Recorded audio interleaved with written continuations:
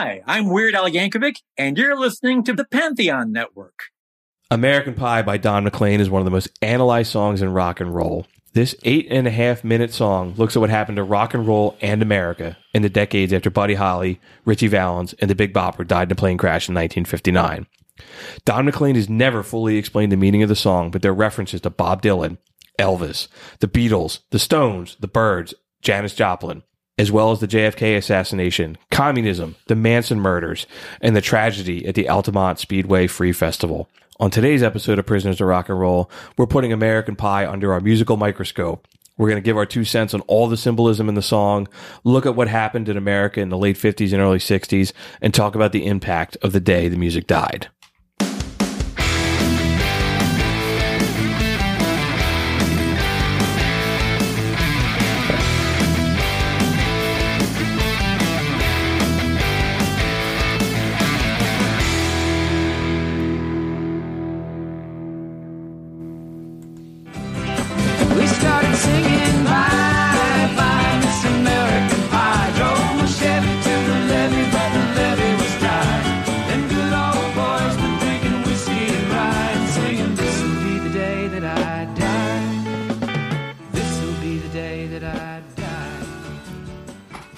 What's up, everybody? Welcome to Prisoners of Rock and Roll, episode number 32. My name is Bruce Kramer, and I'm behind the wheel tonight with the ace of spades and the Ayatollah of rock and rolla, Mr. Ryan McCusker and Mr. Doug McCusker. Do you believe in rock and roll? Are you rocking?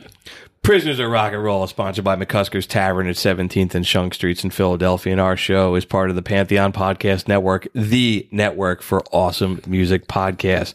I guess I should have said welcome back to the Prisoners of Rock and Here Roll. we are. We're back another year. Missed you, Bruce. This is the longest I have gone without talking to you guys or seeing you guys in over a year. How was your holiday? My holiday was awesome, man. How was yours? It was Very great. nice. Yeah. It was nice to have some downtime. I took a week off from work, and it was nice to just kind of have some downtime, regroup.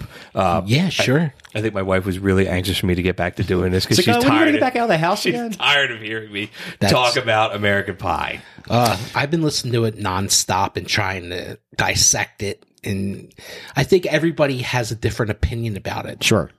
Yeah, man. And it's so funny how this topic came out because we were doing the one episode and the electric chair, we sent Madonna's version of the song. That's which right. is That's horrible. awful. That's right. Horrible. And it was like, that's a great pick. And then as we were putting the gear away, we were like, Hey, let's do this episode. Right, we could do a show on this. And then it just kind of snowballed into it.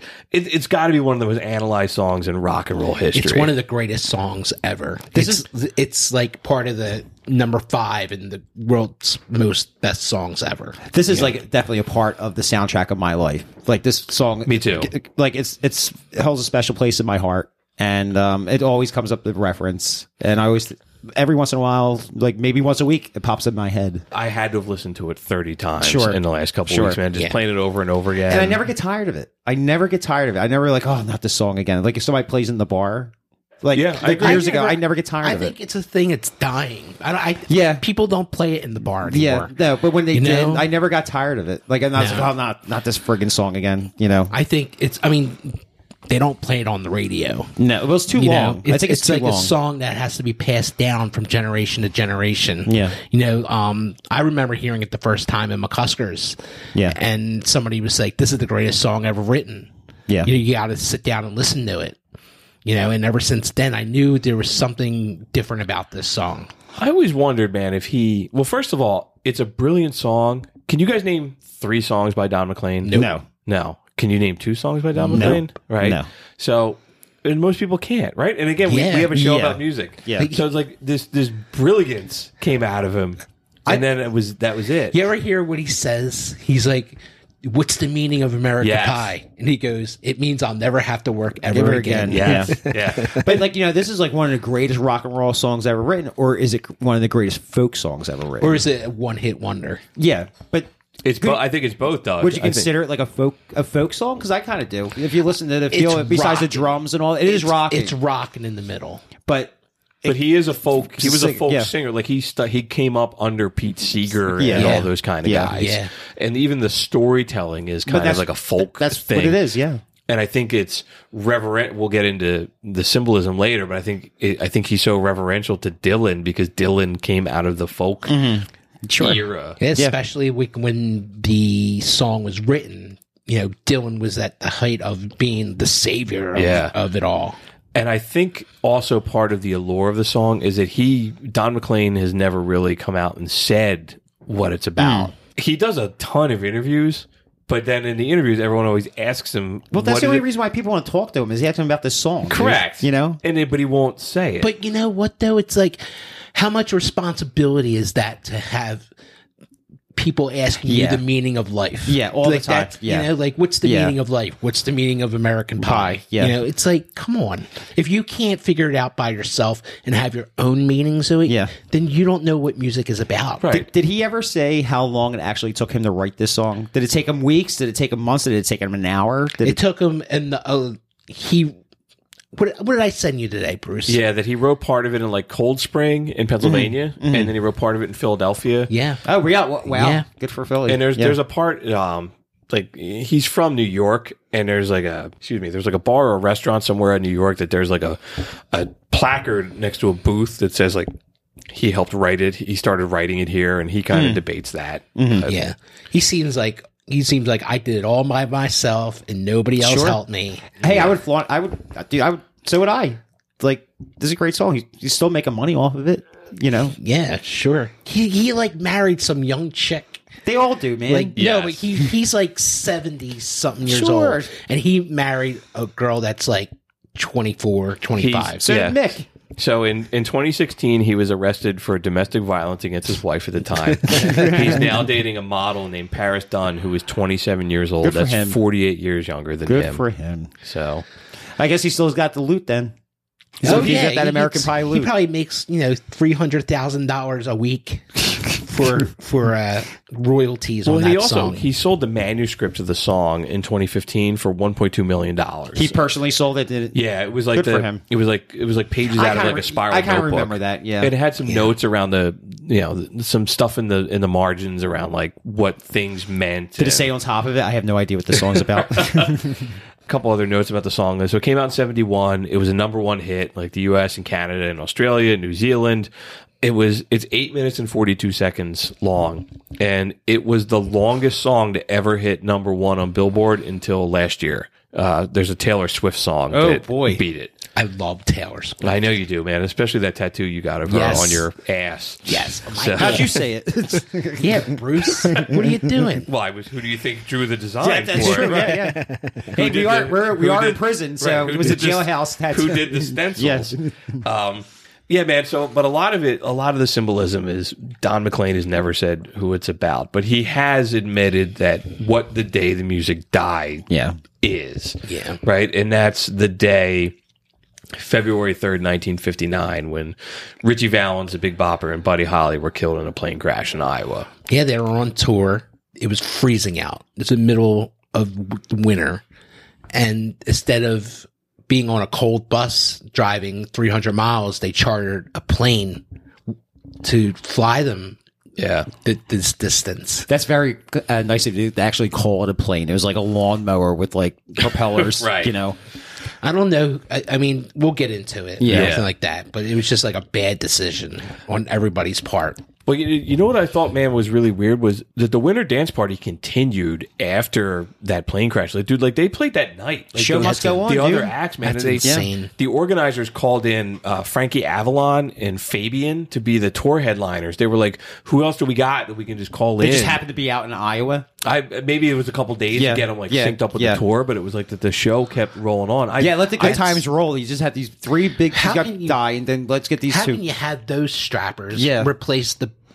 Because all the great ones died on the plane, dude. Like, who else are you going to get? Who else was a big deal? They're strappers, who else was a big? Yeah, who was a big deal? cares? And you're from Philly too. They're strappers. They are. I agree. I mean, we talked about Buddy Holly and the death, and we did our episode on the top 6 American rock and roll bands. We had Buddy Holly. Ryan, I don't think you had him on your. Did you have him on your list? He was. Was it all three of us had him? I believe so. Yeah, I thought so too.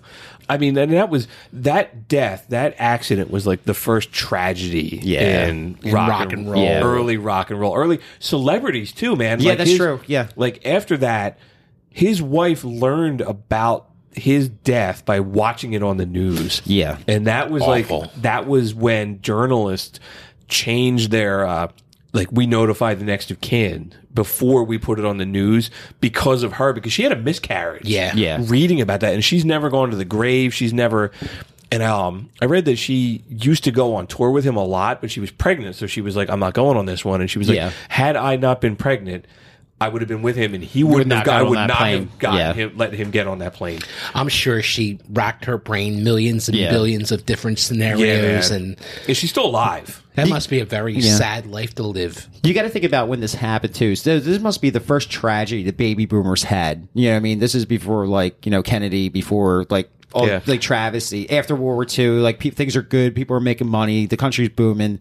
Rock and roll is just kind of starting. It's getting this feel. And then the three biggest names in the act. Yeah. These kids must have been beside themselves. Yeah, she's still alive. She's 89. Good for her. But I was like, yeah, dude. I mean, and he was 22. Yeah, you he's know, a we kid. talked about that in Yeah. that episode, man, about how just so much stuff in music has come out of him, and he was 22. Richie Valens was 17. Yeah, he's a kid. Even He's a baby. the Big Bopper was 28. All he's three an of old those man, guys yeah. were young. Just Right. think He of was all. old. Just think of all the songs they never got to sing. Yeah. Like how many Buddy Holly songs did we lose that weren't recorded yet? Yeah. Yeah, man. know? Everything he was doing with how things were recorded and taking charge of everything. yeah. And, I mean, you hear it in the Beatles and Yeah. rockabilly and everything that dude was changing with music. We always talk about if an artist didn't die, would they still be big today? I still believe that Buddy Holly would have continued and still been just as popular today. He would have wrote better songs. Yeah, regardless Yeah. of his death or not. The Yeah. other two, like Richie Valens, the Big Bopper, absolutely not. Yeah, Big Bopper was kind of a it was The only smash reason grab. anybody knows who the Big Popper is he is died because on he that died plane. in a plane crash. Yeah. All right, man. So I think the way we're going to tackle this is we're going to play a couple lines from the song, and then we're going to dive into it. We've got some tunes that were either we think are referenced or inspired by American Pie, and we're going to get really into it. I got a couple things I want to give some shout outs, man, some sources I looked at. First of all, there's a radio station called 97.1 The Drive in Chicago. They have a podcast called Behind the Song that they did an episode on this song. So I learned a lot listening to that. I found a website called missamericapie.co.uk where a British gentleman wrote a whole thesis dissertation. Yeah. I also found a book called Do You Believe in Rock and Roll that was just all about American Pie. It was an entire book about it. How long is it? It was a couple hundred pages. Really? Yeah. And I probably also need to thank all of my English professors because I went full back into my English major days, man, just dissecting The every line. education came in handy. Eh? Yeah. My parents would be so proud that I'm using all that money that we spent on my degree. Well, that's right away when I made the suggestion, your wheels went, oh, yeah. Oh, yeah. I can travel into this for a month. But you know what, dude? I thought when you mentioned this, I was like, we were saying that night. I was like, oh, we could do the show right now. We could set all of our stuff back up and do it right now. I learned a lot, really diving in. I know that song, and I could probably recite the lyrics. All three of us could probably recite the lyrics right now sitting here. But I learned some kind of some nuances and some references and stuff that I had never heard before. And I learned how to play the song. The day after I sat down with my bass and I learned how to play Oh, the really? song. It's a complicated song. Is it? Musically, yeah. I play it on drums. It's very complicated. All right, man. All right, so let's dive into it. Here we go. Remember how that music used to make me smile. And I knew if I had my chance that I could make those people dance, and maybe they'd be happy for a while. But February made me shiver with every paper I deliver. Bad news on the doorstep. I couldn't take one more step. I can't remember if I cried when I read about his widowed bride, but something touched me deep inside the day the music died. It paints such a picture. What a great opening that is, man. It's self-explanatory. What are you going to say? He wakes up and delivers the papers and finds out that his heroes are dead. Yeah.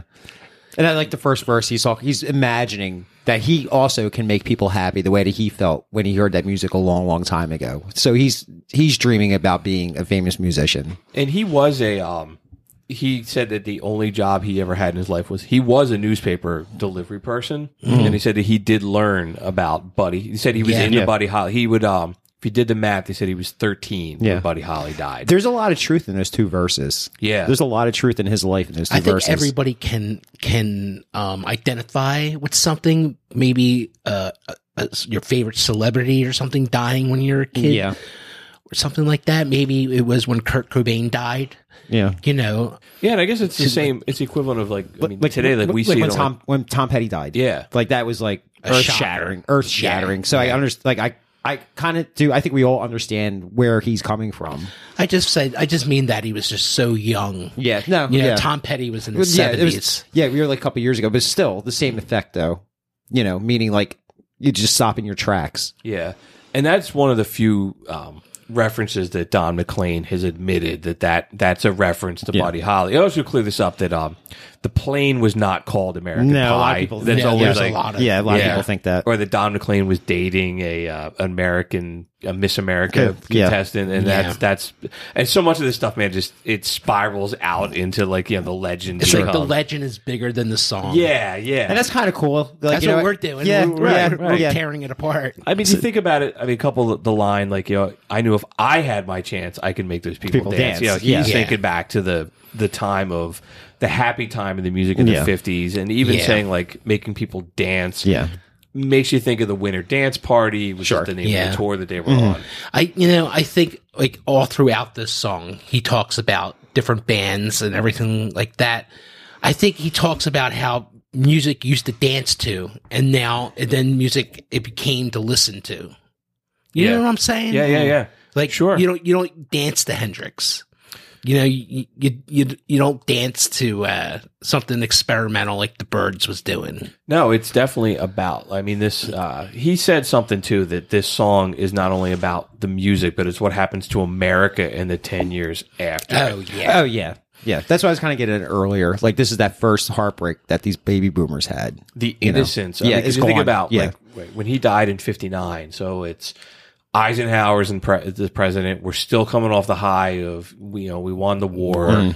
Life was good, but life was good in 58, right. man. Economically, everybody was doing really well. Everybody was moving out in the suburbs. Yeah. Rock and roll was coming up. You got the sock hops and the diners and the poodle skirts. Everybody's and having fun. Right. The guys in the it was jeans. a magical and era, Right. Where that's how like like pop culture and cinema remembers it. It's that Sure. not necessarily a golden age, but it's a look back at a time that very fondly. Sure. At innocent times, like you're saying. But even in hindsight, like you hear the song now, and in light of everything that's going on, when you hear about, I read about his widow bride, something touched me deep inside it. I like that verse. I read about his widow bride. Yeah, but she had a miscarriage. Right. Yeah. It also makes you think of Jackie Kennedy too, a little You bit. think so? Like, right? Yeah. Because it's like, I mean, it's. So the song goes from like 59 to 69. Yeah. So it's like that was part of it, and it's like part of an allusion to it. I never thought of that. Neither have I. So That's why you're the professor. I got tons of that stuff, man. All right, all right. So let's go into the first chorus. Here we go. I got some good stuff on the chorus too. So bye bye, Miss American Pie. Drove my Chevy to the levee, but the levee was dry. And them good old boys were drinking whiskey and rye, singing, "This'll be the day that I die. This'll be the day that I die." All right. So the chorus. So we already talked about that American Pie isn't like a thing. It's like it's a frame of mind. correct. Sure, Right. absolutely. Yeah, right. Yeah. It makes you. And there's the Chevy and apple pie are themes of America. I also found out like the reference to the levee. So we're gonna get a little nerd here. Yeah, But- I had a little thought about it also. So go ahead. No, my thought was about with the levee was dry. Like a river flows and it's free, and everything like that's happening in the song. It seems like everything's drying up, and everything like the water's not there to move freely to move freely anymore. It's dried up, just like the American dream dried up. Right. So meaning that so many like affected him so much, or like America so much that people. I'm just saying, like the whole American dream is gone. Like, or this is the first step. This is the first step of the American dream. The whole American dream is gone, Yeah. just like the water from a levee. Yeah. So you just saying that, man, made me think of like the open opportunity of everything that America stands for. You know, the classic sense of like the land of opportunity. And you think of like the, you know, the Mississippi River, these big majestic things, Sure. and now it's dried up. Yeah. Yeah. Like life isn't that innocent. Like life this isn't a movie. This is real life, and tragedy happens in real life. I mean, when I've always heard this song, I have a picture in my head of an old Chevy pickup truck next to a dried up riverbed with 3 dudes or 4 dudes in the white t-shirts with the pack of smokes cigars, rolled up, and they're doing a shot of whiskey. That was always what was in my head. Yeah. The concept of the Chevy at the levee, there's actually, I found a Chevy commercial from the 1950s Really? by Dinah Shore. So here, let me play a little bit of this. Check this out. This is pretty cool. Drive your Chevrolet through the USA. America's the greatest land of all. On a highway or a road along a levee. Performance is sweeter, nothing can beat her. Life is completer in a Chevy. That's catchy. So drive Yeah. your Chevy So- along a river or levee. So that commercial was around before the song was written. Yeah. So he It's took a- that. How it's a- brilliant it's is an that? old black and white. Good for, It's dude, an good old for black who and white knows Chevy. figuring Who that out. knows Like, I that? know. Yeah. That's So- crazy. Yeah, that's- who knows? Yeah, that's amazing. So in the last line, that'll be the day that I die. That's from the Buddy Holly song, Buddy- right? yeah, Right, the famous the, Buddy Holly song. Right. That'll be the day. That'll be the day. So let's we listen to it? Yeah, man. Please. Dude, I love this song. This is one of so, yeah. So This is yeah, great. right. So It's rocking. in singing, this will be the day that I die. This will be the day that I die. And then here's the Buddy Holly song.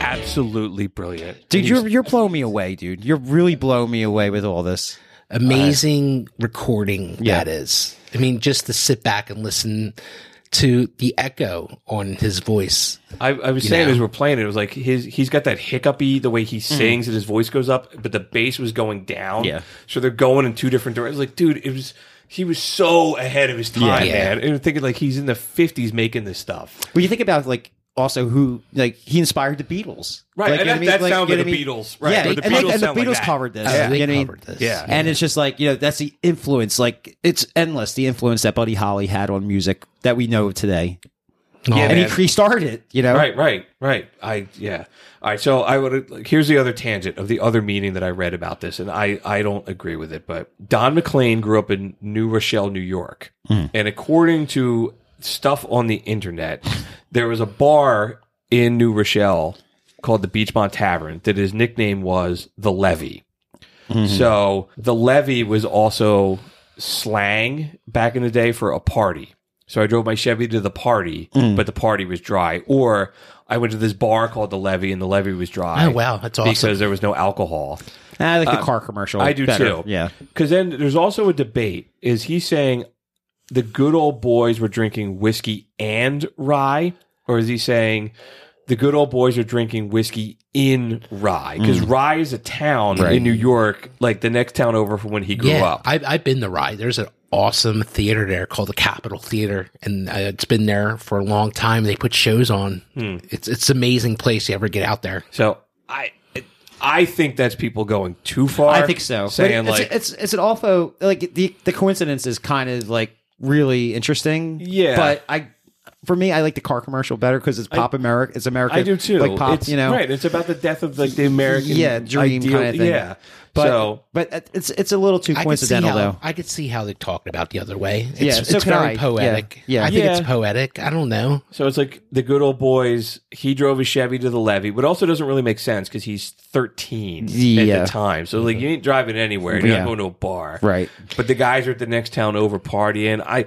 To me, it was like the good old boys are like Buddy Holly's friends back in Lubbock, Texas. Maybe. Like because the Chevy and the pickup truck, that's an Americana kind of thing. And yeah. All right. So I think we just debunked that. So all right.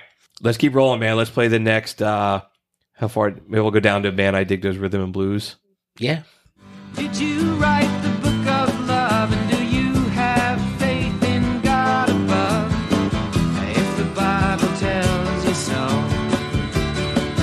Do you believe in rock and roll? Can music save your mortal soul? And can you teach me how to dance real slow? Well, I know that you're in love with him, 'cause I saw you dancing in the gym. You both kicked off your shoes. Man, I dig those rhythm and blues. I was a lonely teenage bronc and buck with a pink carnation and a pickup truck. But I knew I was out of luck the day the music died. I don't know. I see in the picture in my head, he goes to the dance and somebody's dancing with his girl that he really likes, and he realizes the music is more important than this chick at the moment because he digs the rhythm and blues more than he's digging this chick. I like the verse. It's like, did you write the book of love, and do you have faith in God above if the Bible tells you so? Now, do you believe in rock and roll? Can music save your immortal soul? So he's saying that music is just a religious experience, just as much as like influence as like the Bible and God and whatever part of like America was then, or values, American values. Yeah, but even they were, rock and roll was against everything that the religion was about. They were burning books. They were burning. Well, the Nazis were. Music. But they were burning records. But they were burning Elvis records. Music's been the devil's music, right? We talked about that with Sinatra. But I think in those two verses, I think that he's saying that music just as important to him, and he gets just as much as a feeling as from God above as a religious experience. That's how I take that. I love the line, "Can music save your mortal soul?" Yeah. I mean, that's it. The commercial that we have, the promo thing on for Spotify, is that I closed it by saying, "Do you think can music save your mortal soul?" We think so. Absolutely, that's where that's from. Yeah. The line, "Did you write the book of love, and do you have faith in God above?" That's from another song. Yeah. So the book of love by the Monotones. Right. Do we have that? We do, man. Let's play a little bit of it. Man. Yeah, this is a really cool song too. I wonder who wrote the book of love? Tell me, who wrote the book of love? I've got to know the answer. Was it someone from above? I wonder who wrote the book of love? I love you, darling, baby, you know I do. But I've got to see this book of love, find out why it's true. I think it's about love, though. Like, he's using a symbolism of he went to this dance. The girl that he was in love with is dancing with somebody else, and they're playing the rhythm and blues music. And he's like, holy shit, this means more to me right now than this girl. So he gets in his car and he takes off. When he has the pink carnation in the pickup truck, the pink carnation, I see him wearing the white. Yeah, the white tuxedo with the pink carnation, which is also a song that's I forget who that's by, but the symbolism for the song is about going to a dance, getting dressed up in your best with your best girl, and having a flower, a pink carnation. That's what the song is about. No, absolutely. That verse is there's an actual song called Pink Carnation. Yeah. I love it. The fact that that this song, I don't use the word controversial, but there's too many coincidences from pop culture that he's using that's creating something completely Absolutely, to man. explain a time. It's brilliant. Can you play Pink Carnation? Yeah, let me finish with the one line. So, did you write the book of love? Do you have faith in God above? If the Bible tells you so. There's another song too that was like a children's song called "Jesus Loves Me, This I Know," and the line of that song is, "Jesus loves me, this I know, because the Bible tells me so." So, and it was It's also like an old child rhyme. yeah, to and it was him. also something that came out at the same time.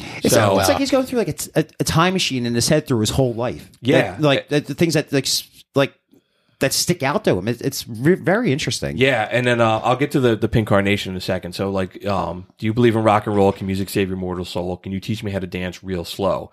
So he wants to learn because, like, dude, if you slow dance with somebody in the 50s, Yeah, that was yeah. like, Yeah, you you're know, going like steady. You can get like the second baseman. Yeah. Right. That's more than me helping draw the tattoo of on your butt. Like, that's really so. He wants that, and also like the can music save your mortal soul? It can. Yeah, Absolutely. Absolutely. Yeah, I saw that you're in love with him because I saw you dancing in the gym. You both kicked off your shoes. Man, I dig those rhythm and blues. Yeah. So they're kicking off your shoes. The sock hop. Yeah, the sock hop. You had to take your shoes off because you jack up the basketball floor. And like, why does he say, "I dig those rhythm and blues"? I was trying to figure it out when we were listening. I think it's because it's the first time he's hearing it. Maybe. Yeah, it's in a You gym. know, You're paying it's like I remember the first time I heard rock and roll. And maybe that's what he's at the dance and he hears for the first time.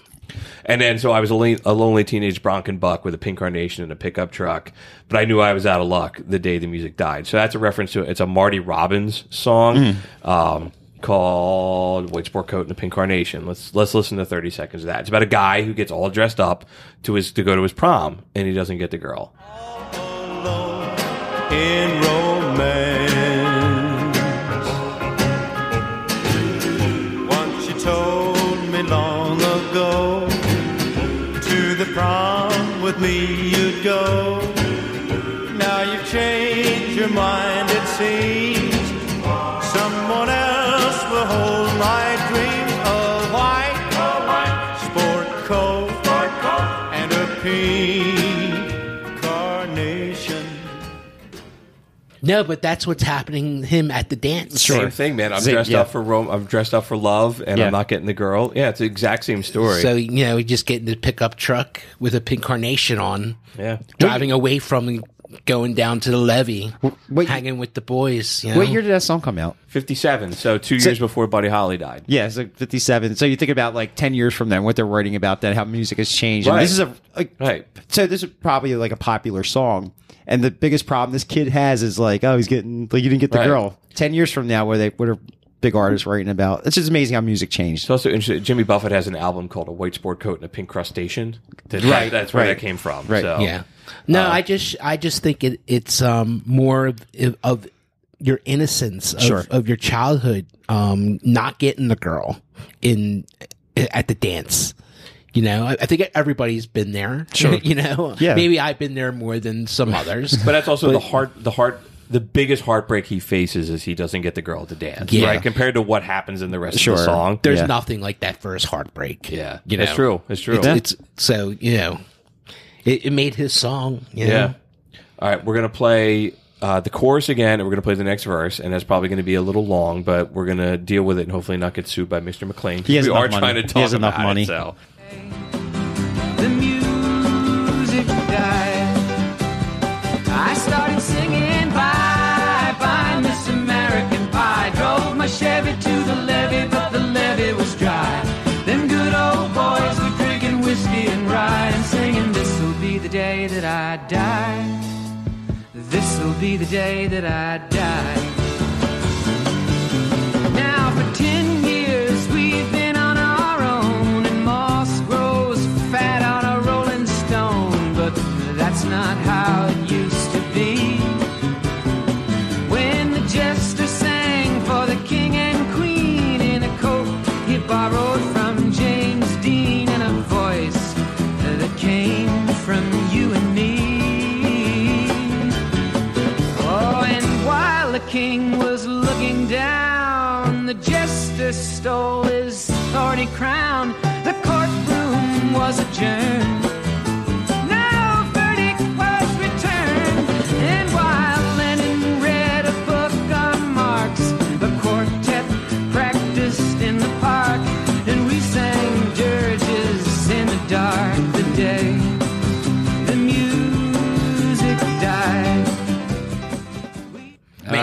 Holy shit! Yeah, I know. There's All right, now it gets Go complicated, down the rabbit right? hole. Yeah.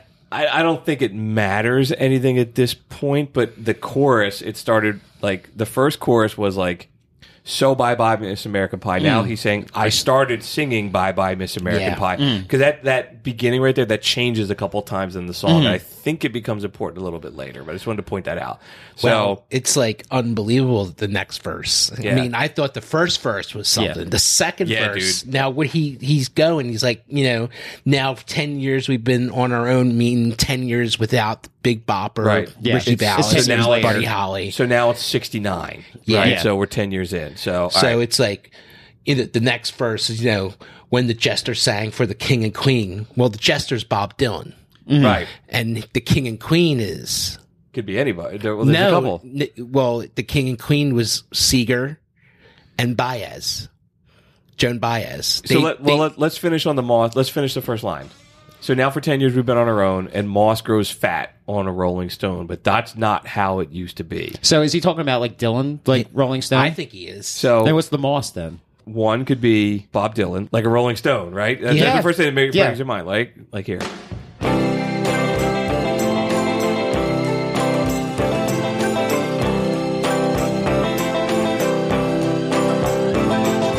Once upon a time, you dressed so fine. How does it feel? How does it feel to be without a home? Like a complete unknown. Like a rolling stone. So that's the one that I thought of Of course. growing up. Yeah, it's the most right? popular Maybe- songs, yeah. So I guess something else. Here's a Buddy Holly song called "Early in the Morning," and there's a line in the song that goes, "Well, a Rolling Stone don't gather no moss." So a Rolling Stone don't gather no moss, but the Rolling Stone does gather moss now because Buddy Holly's dead. So Right. here's a little bit of that. How about that? For the time you lied, well, you're gonna miss me early in the morning. One of these days, oh yeah. Well, a Rolling Stone don't gather no moss, and you cross your bridge when it's time to cross. It's brilliant songwriting for Don McLean to use that. Right. I got another one. So, and then there's also Hendrix, Highway Chili, that says, "Everybody knows the boss. A Rolling Stone Yeah. gathers no moss." Right. A flaming head just a blowing in the wind. Ain't seen a bed in so long, it's a sin. He left home when he was 17. The rest of the world he alone to see. And everybody knows boss. A Rolling Stone gathers no moss. Now you probably... I got one more. Okay. The Rolling Stone, the Rolling Stones, the band. Right. They don't gather no moss. But maybe one of the Rolling Stones, moss was growing fat because he was dead. Yeah. And it was Brian Jones, Jones, who yeah. died Brian in Jones, yeah. He died in 69 Yeah. when Nice. when we move forward. So It's brilliant songwriting. It really is. On all three of those things. They that you all just make brought up, sense. Dude, he Totally. possibly could mean all three of those And things. I didn't come up with any of this shit on my own. This Yeah. is like just Yeah. research, and I'm not, Yeah. Ryan's calling me the professor, but You are the I'm professor. I'm just regurgitating stuff. Holy And every one of moly. those, man, I was like, wow, that's really No, cool. I've never put that. Of course, I never listened that close to it. I never thought anything about moss Yeah. grows on fat of the Rolling Stones. But it's just Right. like, dude, all three of those things make sense. Yeah. And it's very possible that he can, by McLean using that verse, could very well be like reference to those three songs. Yeah, Like, to me, I thought or it was. just three I think things. it's either Dylan or the Buddy Holly song. Yeah. to me. I think Yeah. it's more of a Dylan thing because this whole verse is about Dylan. Yeah. All right. So let's get into the Jester. So the Jester sang for the King and Queen and Cody Bard from James Dean. So Yeah. he said that Dylan is the Jester, Yes. right? Because Yeah. Dylan has even responded to it. Yeah. Dylan has said like a Jester. Oh yeah, the Jester writes songs like "Masters of War," "A Hard Rain's Gonna Fall," and "It's All Right, Ma." Some Jester. So Dylan's a little salty about it. but- yeah. But I think the Jester is playing, like I said, playing for the King and Queen is Pete Seeger and Joan Baez. They're like the royalty of folk music before Dylan came in. So he's saying that Dylan's play. I'm He's the new. He's the new. They're the old. He's the new. They're the king and queen of folk music. Right. Well, I'm the Jesus Christ of folk Yeah. music. Right. Yeah. The voice that came from you and me is like folk music. Gotcha. But people have said that could be.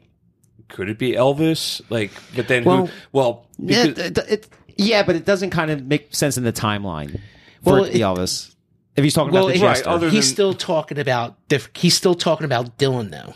It's like when the jester sang for the king and queen in a coat that he borrowed from James Dean, which is the cover of Freewheelin' of Bob Dylan, and he's walking down the street not with a red coat but with a brown coat, and he's laughing freely, which looks very similar to what James Dean is wearing in Rebel Without a Cause. I mean, I read one argument that the king was Elvis and the queen was Queen Elizabeth, because when Free Will and Bob Dylan comes out, Dylan then goes and tours the UK, so he was like performing before the Queen. I think that's a stretch. Some people say it was JFK, and Jackie. Some people say it was Martin Luther King.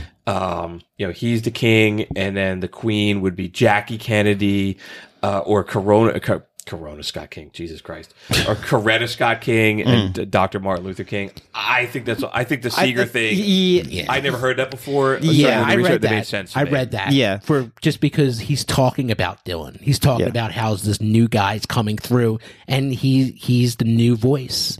He's the new everything. Dylan was, and that makes more sense to McLean's life, because this is all about McLean's feelings. This is all about his growing up. So that makes more sense for that reference more than any other of them. And then the next verse, he goes, "Oh, and while the king was looking down, the jester stole his thorny crown," meaning Elvis. Yeah. Well, I think the Pete Seeger thing. Pete Seeger was McLean's mentor. Okay, so that makes a lot of sense, and also like he craps on the Byrds later, like this folk rock music, and I think he thinks that Dylan is more like this kind of different, authentic thing. But yeah, so the king was looking down, the jester stole his thorny crown. I agree. I think that's Elvis. That's Elvis. Yeah, I think it is too. Being like Dylan's like way over his head. Sure. Yeah, and by 69, Elvis is kind of he's fallen out of the spotlight. I do think it's interesting, man. This is where I went on my own with some of the lyrics. Like he stole his thorny crown. Yeah. So the thorny crown is like what they put on Jesus to mock him. Yeah. Right. Yeah, so it's not an authentic crown. Like, no, but I think you think you're the king, and then they beat it on him. Well, I think it's a thorny crown because it's a heavy crown to wear. Like, I'm the king of rock and roll. It's a heavy crown to wear. That's what they say, right? Yeah. Heavy waist the crown. Yeah. But then they put the crown on Dylan, and it's more of a thorn crown. Yeah, because they're mocking him. Because like here's Dylan. But to Dylan, he isn't the king. No, he's not. But they're putting him through pain. Yeah. Because you have Elvis, who very luxurious lifestyle and this and that, and the glitz, the glam, and here's Dylan, who's a folk singer. Dylan didn't want to be the savior of rock and roll, but that's why But if the Thorny Crown reference to like the Jesus Christ kind of thing, like Jesus Christ said, "I'm just a man like everybody else. I'm no king. I'm no this. I'm no that." When Elvis, what Dylan was saying. But that's what the reference is then. Right, but I look at it as like they put the thorny crown, like the Romans mocking Jesus, they put it on Elvis. Like, oh, okay, compared to Buddy Holly, you're the new savior of rock and roll. Yeah, okay. Here, we're going to put this crown on you. But maybe Don McLean is being like, you're fraud. You're so about materialism and stuff. But yeah, but I think the real crown was like the Thorny Crowns was with Dylan. Okay, yeah, that's just what I believe. Well, that's up for interpretation. Right, that's why the song is so great. Yeah. Crazy. The next is the courtroom was adjourned. The no verdict was returned. I think that was a JFK thing. There was never a jury because Oswald was killed. Yeah, you said that sometime during the last couple of weeks. You messaged me that, and that makes a lot of sense because at some point the song does start spilling into becoming about politics and everything. It could be the court. Did we ever settle the debate because Elvis and Dylan when Elvis came back, he was in a completely different thing, but. It could be that Jack Ruby killed Lee Harvey Oswald, and we never got closure to that. That makes sense to me. It's crazy. It's you got to think everything is going on at that time. Like that's most likely, but a possibility. But who knows? Like, Yeah. other cases were going on. Like, I don't know. Although the I don't know. timing doesn't Yeah. work, because right, So JFK was in 63 and we're Yeah. supposed to be in 69, but it's plausible. I mean, I think it's deeper than that, than the JFK thing. There had to be some kind of like big thing that happened in the world. Yeah, JFK was shot. No, I understand that, but like you said, it doesn't fit the timeline. Well, I guess it does. I don't know. yeah. It's a lot, JFK getting shot is like the end of the innocence. dude. I understand that, but I'm just questioning that maybe it has to do with another court case that Yeah, that we're missing.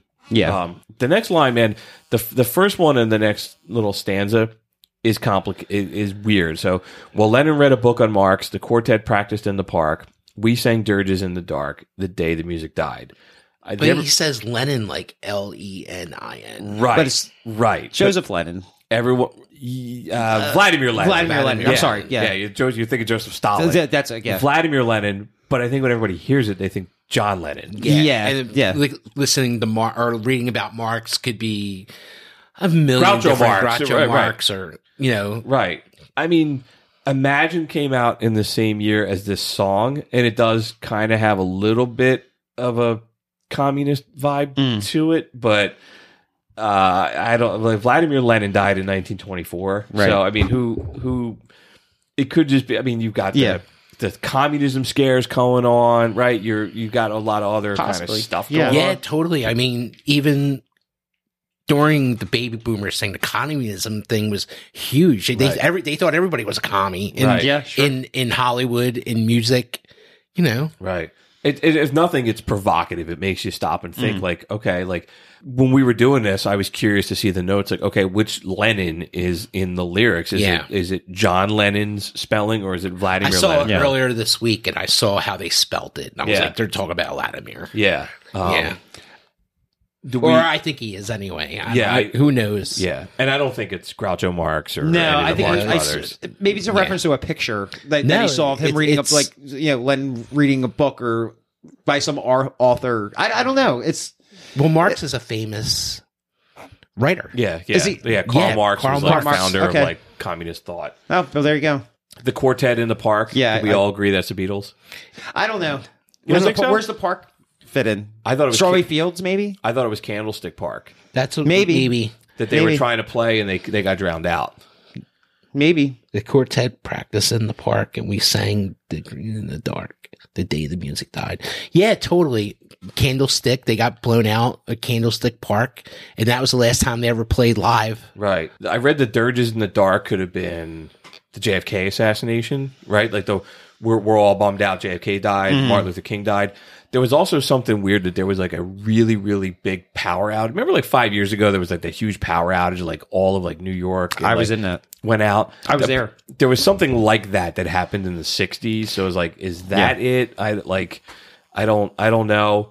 But by the time we go into the verse, we were singing "Bye Bye Miss American Pie." Now everybody's singing Everybody's it. singing it. And the world is in a much darker place, right? We've got communism, we've got dirges, we've got thorny crowns, and we've got no verdict coming from the courthouse. Definitely a darker world. The world's changing around them. Yeah, right. Like That's And what I think very this fast. song is about. yeah, the world's changing around very the fast. world, In 10 losing years, its you know. innocence. Yeah. So, all right, so we're gonna play the chorus and the next verse again. I think it's important to note in the chorus we were singing. Now it's not just him. The music died. We were singing "Bye Bye Miss American Pie." Drove my Chevy to the levee, but the levee was dry. Them good old boys were drinking whiskey and rye and singing, "This'll be the day that I die. This'll be the day that I die." Helter skelter in the summer swelter, the birds flew off with a fallout shelter. 8 miles high and falling fast. It landed foul on the grass. The players tried for a forward pass with the jester on the sidelines in a cast. Now the halftime air was sweet perfume while the sergeants played a marching tune. We all got up to dance. Oh,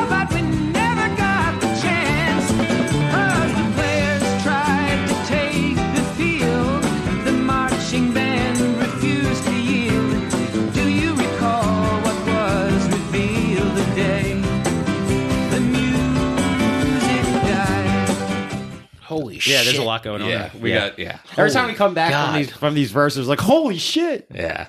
All right. So All right. Okay, with the Helter Skelter in Summer Swell, that's Manson. Right, the Manson murders. Let's play a little bit of the Beatles' Helter Skelter. Dude, this is a great song, man. I was listening to this driving over here. I really like this song. And the fact that McCartney was like, I'm just going to write this going on something heavier than The Who. Yeah.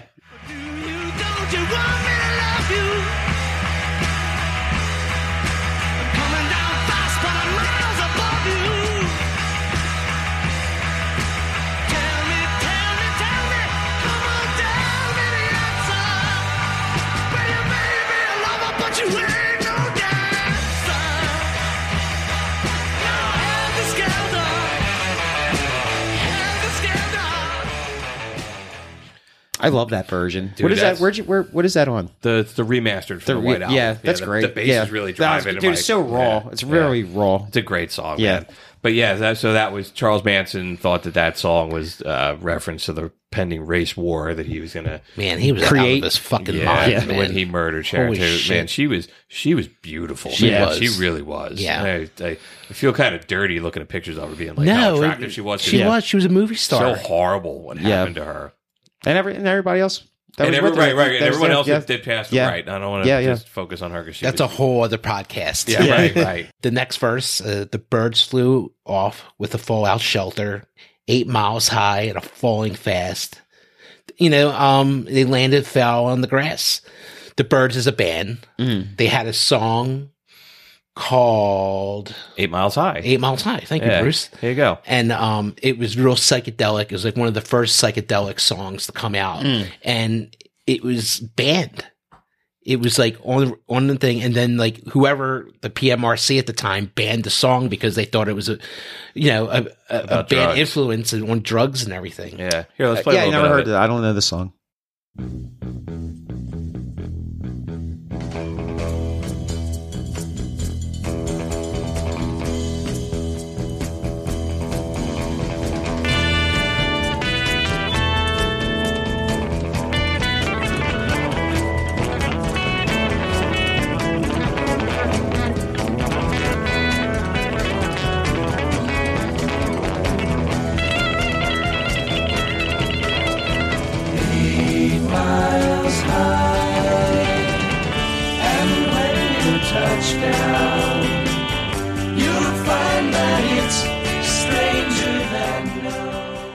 That's classic that California Valley. Yeah, sound. I am not a fan at all. Really? Do you like Buffalo Springfield or any of that stuff that came out of that? Yeah, but this It's song, too I thank psychedelic. God it was the beginning guitar was sloppy as shit. Like maybe that's what he's going for. It's drugs. It's this. It's that. I never liked the Birds. Like I'm a big hippie at heart, but the Birds I never got, man. The Birds are a great band, I think. Yeah. Mr. No. Tambourine Man, their cover, Mr. Tambourine Man. Yeah, that song sucks too. So I thought one thing was interesting in this. They said like the birds flew off with a fallout shelter. I always thought it said like the birds flew off to a fallout shelter. Yeah. And I was like, okay, they're like, fallout shelter, nuclear war in the 60s and everything. And then I read that like a fallout shelter was also slang for like drug rehab back in the 60s. David Crosby was in the Birds, even though he says it wasn't a drug song. Like Ryan said, the song was banned for being referenced to drugs. And I took it as like 8 Miles High and Falling Fast is like they stink and they're kind of just going downhill really fast. Like they're not the band that they're not stealing the crown from Elvis. No. They're another band. They're like a flash in the pan. Yeah, I think, like how grunge was. Yeah, like they're falling like a rock. Yeah, it's just like a thing that's going to come and go. Yeah, that's how I interpret that McLean's kind of crapping on that type of music. And then it landed foul on the grass. The players tried for a forward pass with the jester on the sideline in a cast. That first confuses me. I get the cast part. That's Dylan being in the motorcycle accident. Right. Which we could do a whole show on that. Yeah. Too. Like I started going down a rabbit hole a little bit about that. But who's the player tried for a forward pass? So, and what, like, landed foul on the grass. So foul, that makes me think of baseball. Of course, yeah. But then a forward pass is football. So you think like at that time? I'm thinking like Joe Namath. That's about his time? I don't. Maybe. I don't know. Like, because he's the biggest player in the sport. He's bigger than the sport himself. So there's some sort of competition going on, but something's not right. It went foul. So I read it could be youth in society, that the kids of the late 60s, they're trying to move forward, they're trying to move forward, and Dylan's sitting on the sidelines with a cast, like while Woodstock's going on. So he can't help them, or he's not the voice. Yeah. Okay. Yeah, because he's sitting out like a sport. Yeah. he's sitting on the sidelines watching the whole world go by, like music changing because he's not doing anything. He's like he's off the field. Yeah. Literally with music. It could be like the music industry is trying to get its act together and not have this stuff like the birds that he's not looking to. But Dylan can't. He's not capable. The birds are now like the folk rock, and Dylan isn't, because Dylan's on the sideline with a broken leg. So kind of like the King's away, like, you know what I mean. So like the peasants will play, like, like nobody's taking music serious at that point. I don't know. It's a really weird. It's a weird verse verse to kind of dissect. It's crazy, man. It is, and then now the halftime air was Sweet Perfume, while the Sergeants played a marching tune. Is that the Beatles? It could be the Sgt. Pepper. But I think they mentioned Sgt. Pepper kind of later on. I think so too. Mm-hmm. So maybe it's something else. So it's a Sweet Perfume, like I thought it was. maybe pot. I read it was either smoking marijuana, weed, or they're talking about there were huge riots in Chicago in '68. And it's tear gas. It's Or napalm. Didn't they say napalm smell like perfume? It could be, right. I love the smell of napalm in the morning. Vietnam's happening. Yeah. Yeah, that's a good point. So it could be like the players are trying for a forward pass. They're trying to protest Nam. And then, but the halftime of the protest was Sweet Perfume, because there's tear gas going off. The Sergeants could be, it's either the Beatles, Sgt. Pepper's Lonely Heart Club Band, because they're in those marching band. But, they said they talk about the Sgt. Pepper later, but it could be the riots, and the sergeants are the police officers. Correct. Right. Or National Guard or any Kent State. Military. It could have been Kent State. Right. When those poor kids got shot. Yeah. Right. Maybe that's a reference. Yeah. Right. I always thought, as a kid, I always thought the Beatles, and that was the Beatles, like the marching tune. But yeah, the Sergeants, it could be any of those. Yeah. Like all the unrest that's going on by now in the late 60s. And you go back, 10 years ago, we're at the sock hop. Yeah. Right. And now kids are getting shot at college. Right. We're at the sock hop with the Carnation bummed out that we can't dance. We want to learn how to dance real slow. And now we're here. Yeah. Right. We're getting shot. Yeah. Boy, that escalated quickly. We all got up to dance, but we never got the chance because the players tried to take the field and the marching band refused to yield. The kids want to dance, like in the first verse. The kids want to dance because the players tried to take the field. The marching band refused to yield. Do you recall what was revealed? I don't know, guys. I think it's more of, again, it's like music used to be dancing for, and now it's to stand and listen to.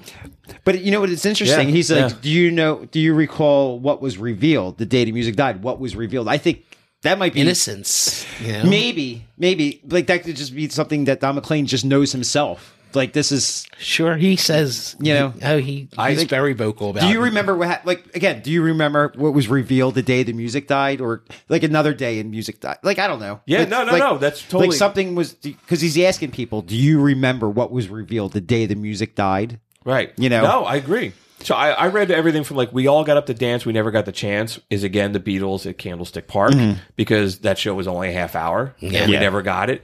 It also could be, the players tried to take the field, the marching band refused to yield. It's like, well, the players are not on the field anymore. It could have been, we just talked about the halftime. That could be bands trying to get into, the players tried to take the field, but the marching band refused to yield. That could be the Beatles are so big that if you don't sound like the Beatles, you ain't getting on the field. Right. Of, like, and they're not music. stopping. Right. They're out. It could be the people trying to protest Nam. The marching band is now the police or the National Guard.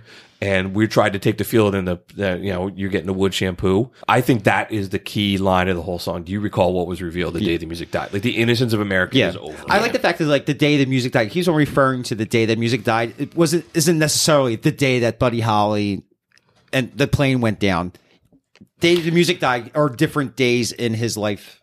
Like big things that changed, like, in the world, or big things that happened in this country. You know, I don't know. I don't know. It was, it was famously called The Day the Music Died. Yeah. Like, that was like the headlines, you know. But I think he's taken things like other incidences that happened in history were just as the big. music died. They're just as big as the day the music like died. me getting dumped by the girl at the dance Yeah. is me part of the music dying. Yeah. It's just Right. like major incidences in his life. Right. You know? No, I totally agree, man. Yeah, I it's totally crazy. agree. Yeah, this is definitely, it's morphed into, it's about politics and Yeah, what's no, going on with society absolutely. and Yeah. youth and It's everything not, else. Yeah, it's not just about music. You Yeah. know? It's not just about music.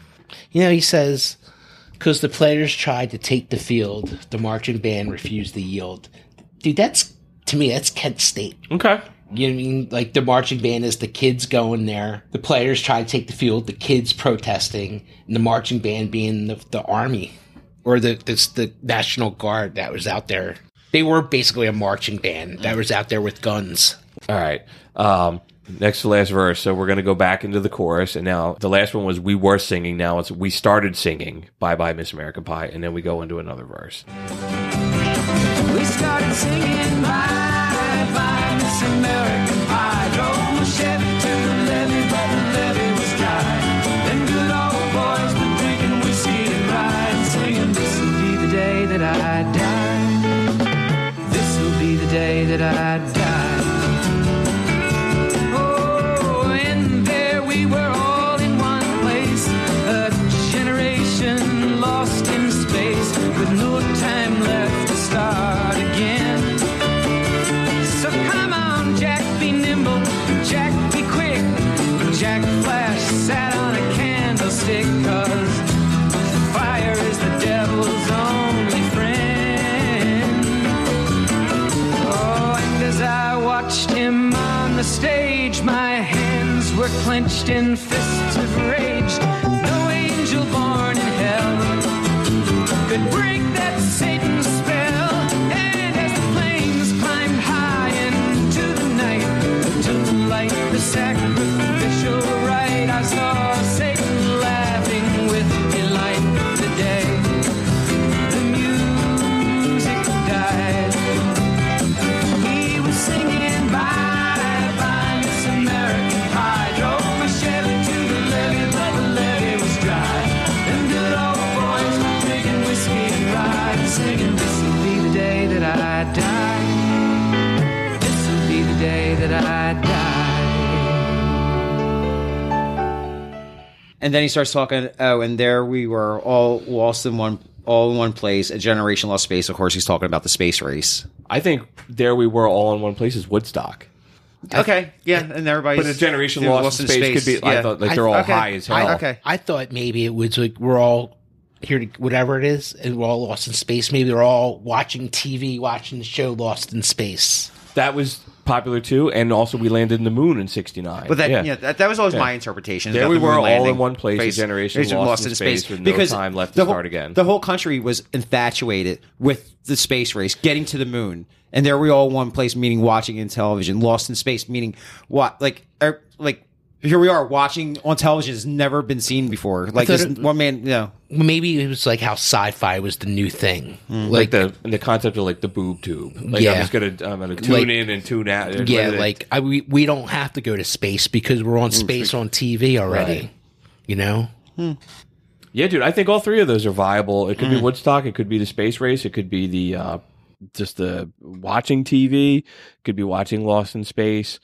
No time left to start again. If you go with the Woodstock thing, it's like, all right, you guys are you're sitting around just smoking weed and you kind of lost your shot, dude. It kind of like, it's over for you guys. This is also the end of the summer of love because the next line is Jack be nimble, Jack be quick, Jack Flash, jumping Jack Flash. Okay. I think we're at Altamont. I've also read that Jack is Jack Kennedy and he's dancing and getting us out of the Cuban Missile Crisis, but the timing doesn't work because we're like 69, 70, and Kennedy died in 63. Yeah. But so I think Ryan might be right. I think it's about the Stones. Yeah. All right. So I think we're going to Altamont. Let's play a little bit of Jumpin' Jack Flash.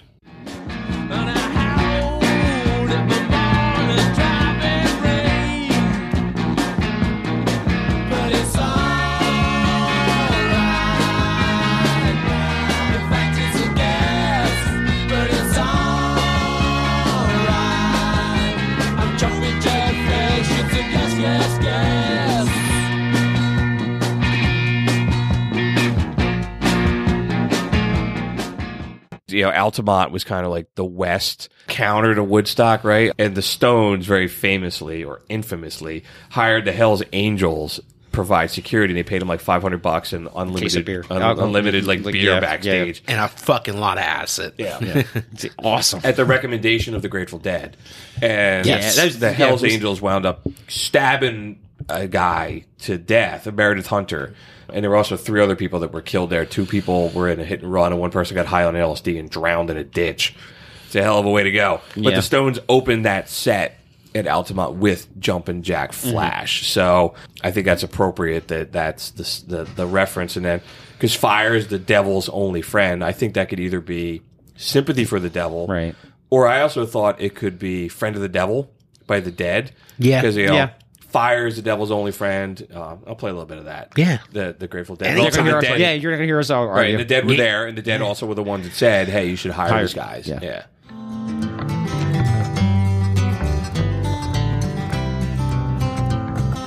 I lit out from Reno, I was trailed by 20 hounds. Didn't get to sleep that night till the morning came around. Set out one, but I take my time. A friend of the devil is a friend of mine. I get home before daylight, just might get some sleep tonight. Yeah, you could totally put that together with the devil. Grateful Dead was at Altamont, and they decided they weren't going to play because the Hells Angels were getting too rough. And they recommended them. And you said this before, right? And you said you thought they should have played and just try to chill everybody out. I think from just an observer from history, it seemed like, okay, the Grateful Dead didn't go on. So there was like 2.5 hours of an intermission before the Stones went on at later in the evening. Dude, everybody was getting hostile. Everybody was drinking. The Hells Angels were beating everybody up. I thought, instead of the Grateful Dead piecing out and saying we're not playing because there's too much shit going on, I think they should have played, and they could have maybe calmed everything down.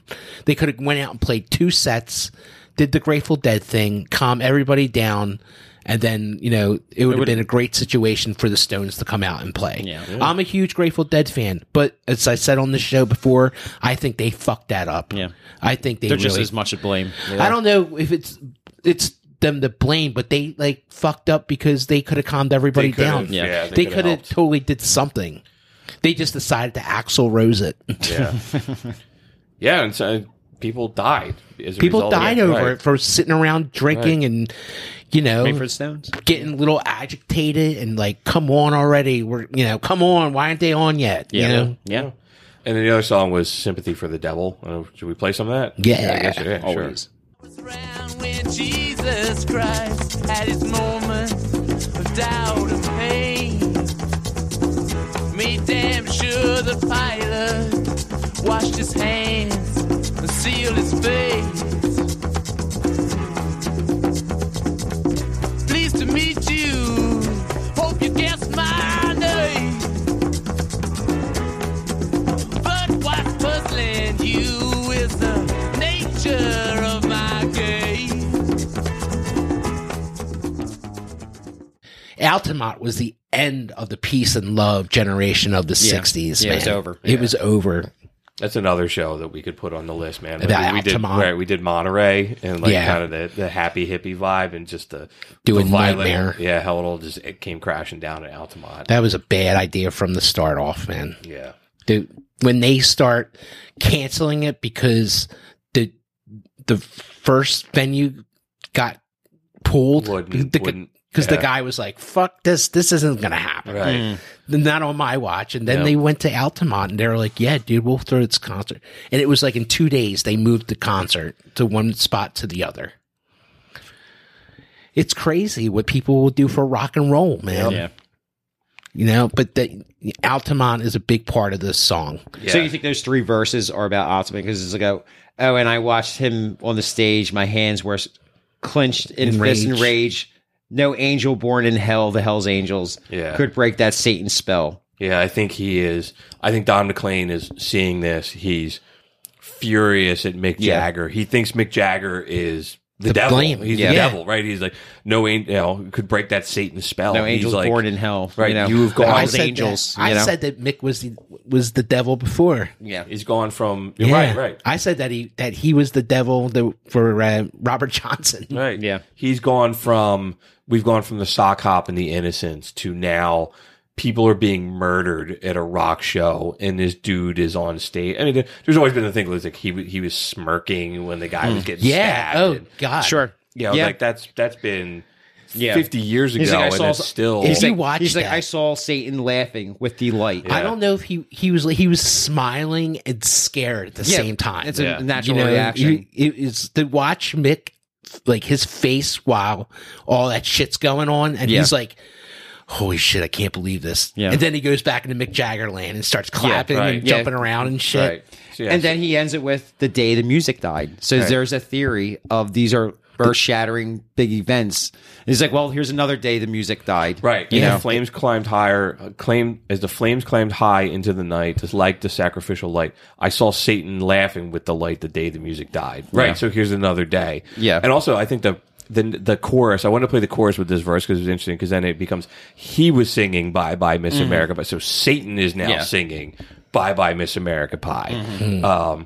But you're right. He is the day the music. This is another day the music died. This is the day. Like I mean, historically and culturally, we just said this is the end of the '60s. Sure. This Yeah. is the end of the piece. This is another day that the music Yeah. died. Yeah. Another nail in the coffin. Yeah. Or that everything changed. And also thinking about it, and the whole way back. I mean, Satan was probably laughing the day Buddy Holly died, and the Big Bopper and Richie Valens too. Yeah, so like, well, they said that I saw Satan laughing with delight. Is Mick Jagger Satan, right? Because they've always said, like, was he laughing on stage? The delight thing? Like, don't delight know. being like, He was the leader of it all. He was standing up there as the leader. well, right? Is he the one singing Well, "Bye Bye Miss America"? who's the head the Hell's Angels in charge of all those guys when this was know. going on? He's fucking famous, but he's a piece of shit. But he our shitbag of the week? he's always been he's shitbag of the fucking decade. I think Mick Jagger is. Yeah. Mick Jagger shitbag of the week. But so Yeah. I think they might be. I forget his name, whatever the Hell's Angels name is. So maybe he's smiling in delight because this is what his gang is doing. They're murdering Okay. somebody. Okay, I don't know. You know, all right. Hang on, we're gonna give Mick Jagger shitbag of the week. Shitbag of the week. Dun, dun, dun. Mick, I'll go see you anytime you come around. I love don't you, care. Mick. I love you. But you fucked Altamont up, dude. Yeah, I'd never thought of that it could be the head of the Hell's Angels, dude. But that's a really interesting point. Yeah. Like, it absolutely could be like guys high on PCP Yeah. and drunk on God, on they're backstage. all so high, and they're so like in a bad way, not in a good way, in a bad way. Yeah, man. They're a bunch of outlaws. They're fucking pieces Yep. of shit. Yep. All right, you want to bring it? We'll play the last verse, and then we'll talk about that, and we'll play the last chorus. Here you go. I met a girl who sang the blues, and I asked her for some happy news, but she just smiled and turned away. I went down to the sacred store where I'd heard the music years before, but the man there said the music wouldn't play. And in the streets the children screamed, the lovers cried and the poets dreamed, but not a word was spoken. The church bells all were broken, and the three men I admire most, the Father, Son, and the Holy Ghost, they caught the last train for the coast the day the music died. Man. So who's the girl who sang the blues? Janice. Yeah. Yeah, I think it's Janis Joplin. She doesn't speak. She smiles and she turns away. So it's like, is it the ghost of Janis Joplin? Is Janis already dead? I think Janis died in 70. I don't know. I never thought about Is that. it possible till- that he might have met her at one time? At a show? I don't know. Maybe. Yeah. I don't know. Yeah, who knows? But she was such an influence on rock and roll. Yeah. She died. Another day, the music died. I asked her for some happy news, and she just turned around. She just smiled and turned around and walked away. She just overdosed. I got nothing. Right? Yeah. She doesn't have any happy news. Yeah. And then the Sacred Store, where I heard the music years before, that's the record store, right?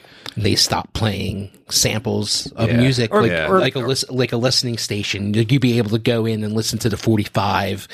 But then they stopped doing that because obviously everybody would go in and listen and not buy it and jet out. I always thought it was like kind of like, you know, like a soda shop, and he goes back all these years back, and maybe Like maybe the jukebox is broken. Maybe they don't have the jukebox anymore. You know, Sure, dude. Like, you know, yeah, because like he says he's like, then I went to the Sacred Store. Yeah, the record store is the sacred store. but it could be. I could see that Yeah, I being mean, like but, you go. but I'm looking at him like the sacred place of where I first heard all like where I discovered like religion. the drive-in, yeah, I mean, kind of the drive-in restaurant with the ice cream. yeah, or like, you know, Sure. who knows? Who knows? Sure. You know, I always took it that way though. No, that's and then in the streets, the children scream, the lovers cried, the poets dream. I put on here the children scream. It could be Kent State. Yeah. It could be that famous picture of the little girl, The Vietnam and- picture. Yeah, the girl in Yeah. Nam who's been napalmed. Yeah. And she's naked running down the Yeah. street. Not a word was spoken. The church bells were broken. So we were going back to religious imagery. We've had like the thorny crown. We've had Satan. And now we've heard that the church bells are broken. So America's lost. America's forgotten about God. And not a word was spoken. So I did have not a word was spoken. Could be a reference to The Sound of Silence by Simon and Garfunkel. Okay. So I'll tee that up. Hello, darkness, my old friend. I've come to talk with you again, because a vision softly creeping left its seeds while I was sleeping, and the vision that was planted in my brain still remains within the sound of silence. I hate that cover. Who's that band that does it? Disturbed. They suck, dude. Do you like that version, Doug? I do. And Paul Simon reached out to them, or him, whatever the singer's name is, and gave him, he was Permission? like, you did the song justice. And he said that it was the most difficult song he ever had to sing. And he pulled it off. And it's, dude, who could do that? Dude, It's a really dark song. Yeah, and it is. and it's Disturbed really, should do it. It's Like, the you know, first fucking yeah, verse. yeah. Hello, darkness. It's Right, but it's Hello, like Darkness, my old friend. Yeah. but Simon and Garfunkel singing, it's so fragile sounding. It right? sounds it's like, more happy than not happy, but like more. folky. It's folky, and he's Yeah. been talking about folk music the Yeah. whole like Yeah. Dylan and the Birds and Pete Seeger. And how folk music's changing Yeah, again. Yeah. All right, that's got to be a reference to that. I'm hit the To put gavel. it in the book. right. In Rock and Roll Archaeology, he talked about that. He talked about That the Simon song, yeah, and yeah. like the meaning behind it and all that. And yeah, it's if you, it's so the world is just everything is just ruined. I mean, Yeah. from where we Yeah, started, if you go back to the first two verses now, and the kids are screaming in the streets, and the church bells don't work, and the lovers are crying, and you ask for some happy news, and the music's not playing. Like, it's apocalyptic in terms of what's going on in the song. like the lovers crying, like, you know, the hippies, the 60s are over, man. Like, you know what I mean? right, yeah. You know what I mean? Right So, on, man. Right on. You know, I love the next part. It says the three men that I admire most: the Father, the Son, and the Holy Ghost. I love that. Yeah, now, They what is- caught the last train for the coast. now, who is he talking about? Is he talking about the Big Bopper, Richie Valens, and Buddy Holly, or is he talking about JFK, RFK, and MLK? It could be, yeah, man. Or is it just legit the Father, Son, and the Holy Ghost? Maybe. Because the church bells are broken, right? So God, like maybe they were like, okay, we're out. You're not paying attention to us anymore. I wrote all those down. but they took the last train for the coast. So he's talking about three people, right, you know, like, Right. To the coast is California. yeah, You know? I took that like, they're out of here. It could be metaphorically that like Buddy Holly and Richie Valens, the Big Bopper, are like, they got out of here before things got really bad, even though that They got off They're lucky dead. kind of Yeah. thing. Yeah. Where's the coast at, though? but Like their dream Yeah. died. I mean, yeah, Like I don't know, I think it might be metaphysical coast. I think it might be a little bit deeper than that, to be honest with you. He's like the three men I admire most: the Father, Son, and the Holy Ghost. They caught the last train for the coast, the day the music died. So this is again, the day the music died is going back to the day the music died. So somebody moved to California. I don't know. Maybe was it a sports team? Was it like, I don't know. It could have been the Father, Son, and the Holy Ghost are out because they just saw Satan laughing with delight and people are getting murdered. And they're like, all right, this is how you got, we gave you guys free will and this is how you're going to take it. We're out. Maybe talk about Motown going to California. maybe they're talking about the Brooklyn Dodgers moving to LA. I was thinking that also, but Father, Son, and the Holy Ghost, who's that? Yeah. The three men that he admires the most. Right. It could be just because it rhymes. And then, so you go into the last chorus but if you put them both together, they caught the last train for the coast the day the music died, and they were singing "Bye Bye Miss America." So they're leaving and saying they're singing it as so now you've had Satan singing it, we were singing, I started singing, and now the three, whoever that represents, as they're leaving, they're singing "Bye Bye Miss American Pie." There was nothing written in the blogs that you read. Nothing about that. I read that it was the Holy Trinity. It could have been the three who died in the plane crash, or it was JFK, Robert Kennedy, and Martin Luther King. And it's all up. That's my favorite part of the song. Yeah, mine too. It's a great line, man. The three men I admire most, the Father, Son, and the Holy Ghost, they caught the last train for the coast. It's great. It's a great line. And then we go into the chorus one more time, and then so I'll just play it out instead of circling at the end. But the last chorus, the chorus repeats twice. And at the second part of the chorus, there's a group of people that sing. It's several voices. And it's credited as the West 44th Street Rhythm and Noise Choir. Carly Simon is in that group. James Taylor is in that group. Pete Seeger is in that group. So it's like a bunch of his famous friends just kind of singing the refrain. We'll just play it out. I didn't know that. That'll bring it to the end of the song. And they were singing, "Bye, bye, Miss American Pie.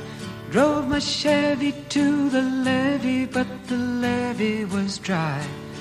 And them good old boys were drinking whiskey and rye, singing, this'll be the day that I die. This'll be the day that I die." They were singing, "Bye, bye, Miss American Pie. Drove my Chevy to the levee, but the levee was dry. Them good old boys were drinking whiskey and rye, singing, this'll be the day that I die." It ends the way it starts. It ends as a folk song. Yeah, it came all the way around with the instrumentation to it, like all the piano and all that stuff all drops out. It goes through everything in that song. It gets folky, and then it rocks. It really rocks. When the bass is just, do you hear God above? When that verse starts, it really takes off. Okay, well, throw this out in the ring. So do you think, this is overthinking it, but the reason why it rocks, do you think that's interpretation of when Dylan went electric? He's a folk singer. It's a folk song, but then it gets rocky. It could be, man. And then, when Dylan went electric, so the song's going to get electric. It didn't get electric, but it got heavy. I don't put anything past it in this song. No. He doesn't even know. He doesn't know. But I think people, it's more interesting to talk about than I think maybe the thought that he put in. I don't know. That's the great thing about music. Yeah. You make up your own stories. Yeah. You make up your own... Yeah, everything about music, you make up your own story about it. Yeah. Well, so I have a quote from Don McLean in 2015. He said, "Over the years, I've dealt with all these stupid questions of who's that and who's that. These are things I never had in my head for a second when I wrote the song. I was just trying to capture something very ephemeral, and I did, but it took a really long time." So he's like, he doesn't. It's just. Dude, I think it's experiences in his life. Yeah, it's the end of his innocence. Yeah, like the end of his childhood. Yeah, that's how I see it. Maybe this song is about the end of his childhood. Yeah, the magic's gone, and oh wait a minute, it's not so magical in this world, and there's real shit going on, and I'm starting to have to deal with it, and I don't like it. Yeah, it's like in anything, man. It's like movies and literature. I was just, when I was sitting at McCusker's earlier grabbing a beer, I was talking to Jesse. He's talking about all the symbolism in Stanley Kubrick movies. Yeah. All the stuff all the stuff you dive into, and it's like you can find anything. Yeah, you can find anything if you look into it. Yeah, you can find meaning in anything. That's the beauty of it. Yeah. So that's American Pie, man. So we tore through it. We didn't take a break. I think we still have to do some second thoughts. electric chair. We got some music news. So why don't we take a break? Hopefully some people stick with us and come back with all the good What's stuff. beautiful about podcasts, people can pause it and come back to it. Yes. All right, we'll be back. Stick around. Prisoners of Rock and Roll is sponsored by McCusker's Tavern at 17th and Shunk Streets in Philadelphia. There's something for everyone on the beer list and the jukebox at McCusker's. It's minutes from the sports stadiums in Philly, making it a great place to stop by for a few drinks before or after a concert or a game. Come see for yourself why everyone from Philadelphia Magazine to Playboy has called it one of the best dive bars in the city. Visit them at 17th and Shunk Streets in Philadelphia or on Facebook. That's McCusker's Tavern. All right, we're back from the commercial break. Thanks so much for sticking with us, man. All right, we're going to bring it home. So I got some second thoughts. Man, we got a lot of feedback on our Christmas episode. I was shocked. I loved that Christmas Yeah, episode. it was good. A lot of fun. It was good.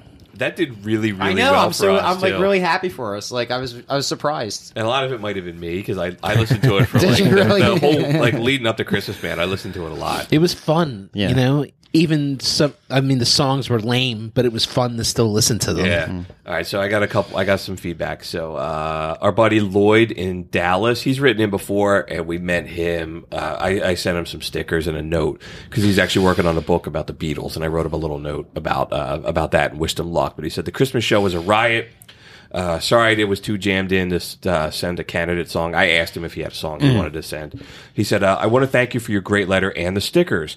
I can now tell you the Prisoners of Rock and Roll has been further spread to cool locals and music folks here, including Dr. Doug, Dr. Jennifer, a university piano department, and others who now dig the Prisoners. Very cool. My son's 21st birthday was this past Saturday, and he is now on to you. Nice. Happy birthday, buddy. Happy birthday. He got a big kick at the kind mention of my email on your Pink Floyd show. I'm looking forward to your upcoming shows. Let me know if I can help. The Prisoners of Rock and Roll rock. Good luck with the Lloyd. book. Yeah, Lloyd, man, good luck yeah. with the book. Keep on rocking, dude. Absolutely, and happy birthday. Yes. Some people absolutely loved the Neil Diamond version of the Hanukkah I song. love it. I think it's the greatest thing I've ever heard in my life. God. I was telling everybody about that. The Hanukkah song. So, Marcus Goldman, he's a DJ on WMMR in Philadelphia, and he's the host of the Imbalanced History of Rock and Roll on Pantheon. He said he responded to our tweet when I tweeted the song out. He said, I got to say, for as much as I enjoy the Adam Sandler version, I am loving capital letters, the Neil Diamond cover, a ton. Yes. And then David Wilkes, he's a DJ on CJCM Rock Radio, wrote in and said, you guys have made my day by posting this song. So really cool. It's the greatest thing I've ever heard, man. It was really interesting. And the video, man, was weird. The cartoon kind of video. Yeah. And then I got some feedback on the Stone Temple Pilots. Wait, yeah, with the Neil sure. Diamond thing, I love at the end, he's like, guess who else was a Jew? Jesus Christ. I loved it. I cracked And he up. says, like, don't smoke your marijuana. Yeah. The Scott Weiland episode, that didn't get so much feedback. Joe Monteleone is a guy I work with in Chicago. He's like, dude, I'm a big fan both of STP as well as Christmas albums in general, so I was really surprised I haven't heard of this. After listening to it, now I understand why. It just isn't that good. Bummer. And then he said he was going to listen to the Bad Religion Christmas album instead. That was I great. Like, right on, I did listen to Right that. on, Joe. The Good Bad Religion choice. Christmas album was great. Yeah. Great choice. Yeah, Scott was just trying to get smack money. Yeah, bizarre. So, all right, music news. All right, Eric Clapton sues woman for selling bootlegs. Doug, you shared this story a couple weeks ago. This, man. This is really... Eric Clapton has successfully sued a 55-year-old German widow for trying to sell an unauthorized bootleg on eBay for $11. A judge in Dusseldorf ordered the woman to pay $4,000 in legal fees and told her if she ever tried to sell the CD again, she would be fined $281,000 and spend 6 months in jail. The woman said that her deceased husband purchased the album at a German department store in the 80s, and she was just selling some of his things after he died. After the story broke, Clapton took a ton of heat on social media for suing a little old lady in Germany. And he came out and said that Germany is actually full of bootleggers, and he told his lawyers to go after the people that actually manufacture the bootlegs and not people like that. And he said he doesn't want to recoup his share of the $4,000. Yeah, Doug, you brought this up like weeks ago. We dude, were all like, I was just like, what? yeah. He's He's like, this is, I said to someone, I was like, man, this ain't looking too good for the slow hand. yeah, slow hand. That's a bad look, man, Yeah. when you're suing people for selling an $11 CD. He's not the greatest guy. I don't think Yeah, Clapton's no. like the greatest. He had this whole thing, remember, when he was like being racist on stage? Yeah. And then the next day he's playing with B.B. King, you know. Yeah, I don't he's, remember that. He's had he's been in the news a lot for a lot He's taken a lot of flack in the last couple of years. Maybe but- one day he'll be the shitbag of the week. Yeah. And then, all right, so I I have so much to say, but I'm not going to cut it. I got one other thing. So why artists sell their music? So we talked a lot about artists selling their music catalogs a few times on the show. And I kept promising every time it came up, I said I would look into it. Well, that's how I spent my Christmas break. So I read a couple articles. I read something on Forbes. I saw, you guys watch Shark Tank? I know of it. Yeah, I know of it. Damon John. He's the guy who started like Fubu. Cool. On it. He actually did like a little video on like TMZ on why people were doing this. So I got some answers. First, artists are selling their catalogs to make some cash. So artists make most of their money because of touring, and the pandemic jammed that all up. There was something with like Fogerty was demanding to like renegotiate all of his like streaming rights on Spotify because he was like, I'm not making any money nobody's right making now. money. Yeah. Secondly, it helps prevent their legacy. So when an artist sells their publishing rights, you would think that those publishing rights would then be in the hands of like industry professionals, right? So it's not like To put out like tasteful. right. So it's not Collaborations. somebody's like kid in charge Right. of it. Yeah. It also avoids that like if they die, then the family's not fighting over all of the Right. music. I heard like an example was like they said when Frank Zappa died, his whole family was when like Bananas, fighting over yeah. all Wow. everything. Or like I remember like when Jerry Garcia died, I remember like all his family yeah. was fighting over all Yeah. the money. So that's all like secure. So somebody's not making bad decisions. And then so thirdly was around tax exemptions. So this guy, Damon John from Shark Tank, discussed the tax implications, and he used Springsteen as an example. So he's like, Springsteen is already really, really wealthy, right? So, and he sold his music catalog for $500 million. Good for you, right? Bruce. So thank you. He pays capital gains taxes on that. So he pays 20% as the capital gains tax rate. If he kept the money, he would be in the highest tax bracket because he's so wealthy. Sure. So the royalties, he pays 40% on the taxes of all the money he makes. So he gets like a lump sum.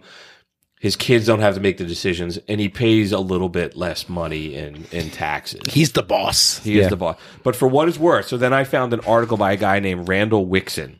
He is he runs a music publishing company, and he has over 2,000 clients. He manages the publishing rights for. Here's just a couple: Big Bad Voodoo Daddy, The Doors, John Mayall, the Doobie Brothers, Jefferson Airplane, Rancid, Al Green, Santana, Tom Morello, the Black Keys, Tom Petty, Janis, the Beach Boys. You get the idea. The guy knows what he's doing. He said, "I have never seen a single person who has sold their publishing rights and didn't eventually regret it." So he was like, the first time you sit down and you turn on the TV and you And you hear see the a car Chevy commercial with your commercial, right. yeah. You hear Born in the USA. Yeah, with but the Bruce is Ford- doing car commercials. Dave Grohl's doing car commercials. Like, you know, So- I was under the impression that, you know, the way that music is listened in this day, there's no more money to be made in it. So that's that's why. That's, yeah. I mean, some people said, you know, like your music catalog is an appreciating asset regardless. Like Tom Petty's value, whatever. So, Like you said, hopefully somebody gets their hands on it and know what to do with it. right. Instead of some family member, you know, that don't deserve anything to do with it. Right. It's like, But hopefully they just be tasteful. like Johnny Just- Cash's kid is a music executive, but yeah, like Springsteen's kid's a firefighter. But you know who owns the rights to Jim Morrison? Who? Is his wife's parents. Right. And it's like, what do they have? Yeah. To, right. So, And they Well, like, and they don't So that family's like living off his of it. whatever. Yeah, What was it? grandchildren? Like, They didn't have any grandchildren or anything like that. then who gets it now? So, you know, her parents are long gone. No. Crazy. They own the rights. Her family owns the rights to Jim Morrison. So I said a couple times I would look into this, and I did. So that's how I spent the week off that I was with work. I wasn't doing that when I was at my desk. So if anybody works with me is as long as you have listening. All right, man. All right, the electric chair, the first electric chair of 2022, where we kill a song for being terrible.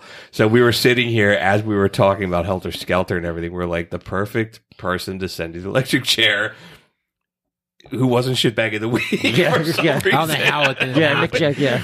He came as the runner-up and shitbag of the week, but is Charles Manson. So he put out some music. He fancied himself to be a musician, and he has a song on Spotify, man, called "Look at Your Game, Girl." It's got 2.5 million streams. Yeah, who the hell makes them? Now that I've cleaned up the why people sell their artists. I can figure where the royalties go for Charles Manson. Who knows? Money. He probably has a bunch of kids out there. Yeah. Like He definitely has kids out there. He definitely has a kid. Definitely, the kid changed his name. Like, he lives in seclusion. Like, he's under an alias. All those disciples had kids. I'm gonna play a little bit of it. It's just he's another one, man. We haven't talked about. Like, he was. Yeah. And we were talking earlier. Guns N' Roses covered this on one of their Spaghetti Incident album. Yeah. Wasn't he living with Mike Love? Yeah. In the Beach Boys. No, not Mike Love. One of Dennis. Dennis Wilson. Dennis. Dennis started hanging out with two of his girls, and then the girls brought over Charlie, and then everybody else started coming over. And then they took over the house, and he figured, let me leave the house instead of trying to get all these weirdos out of the house. Yeah. So he abandoned the house, the Manson family. That's not the house that Sharon Tate was living in, right? No. Fuck him. That's enough of this shit.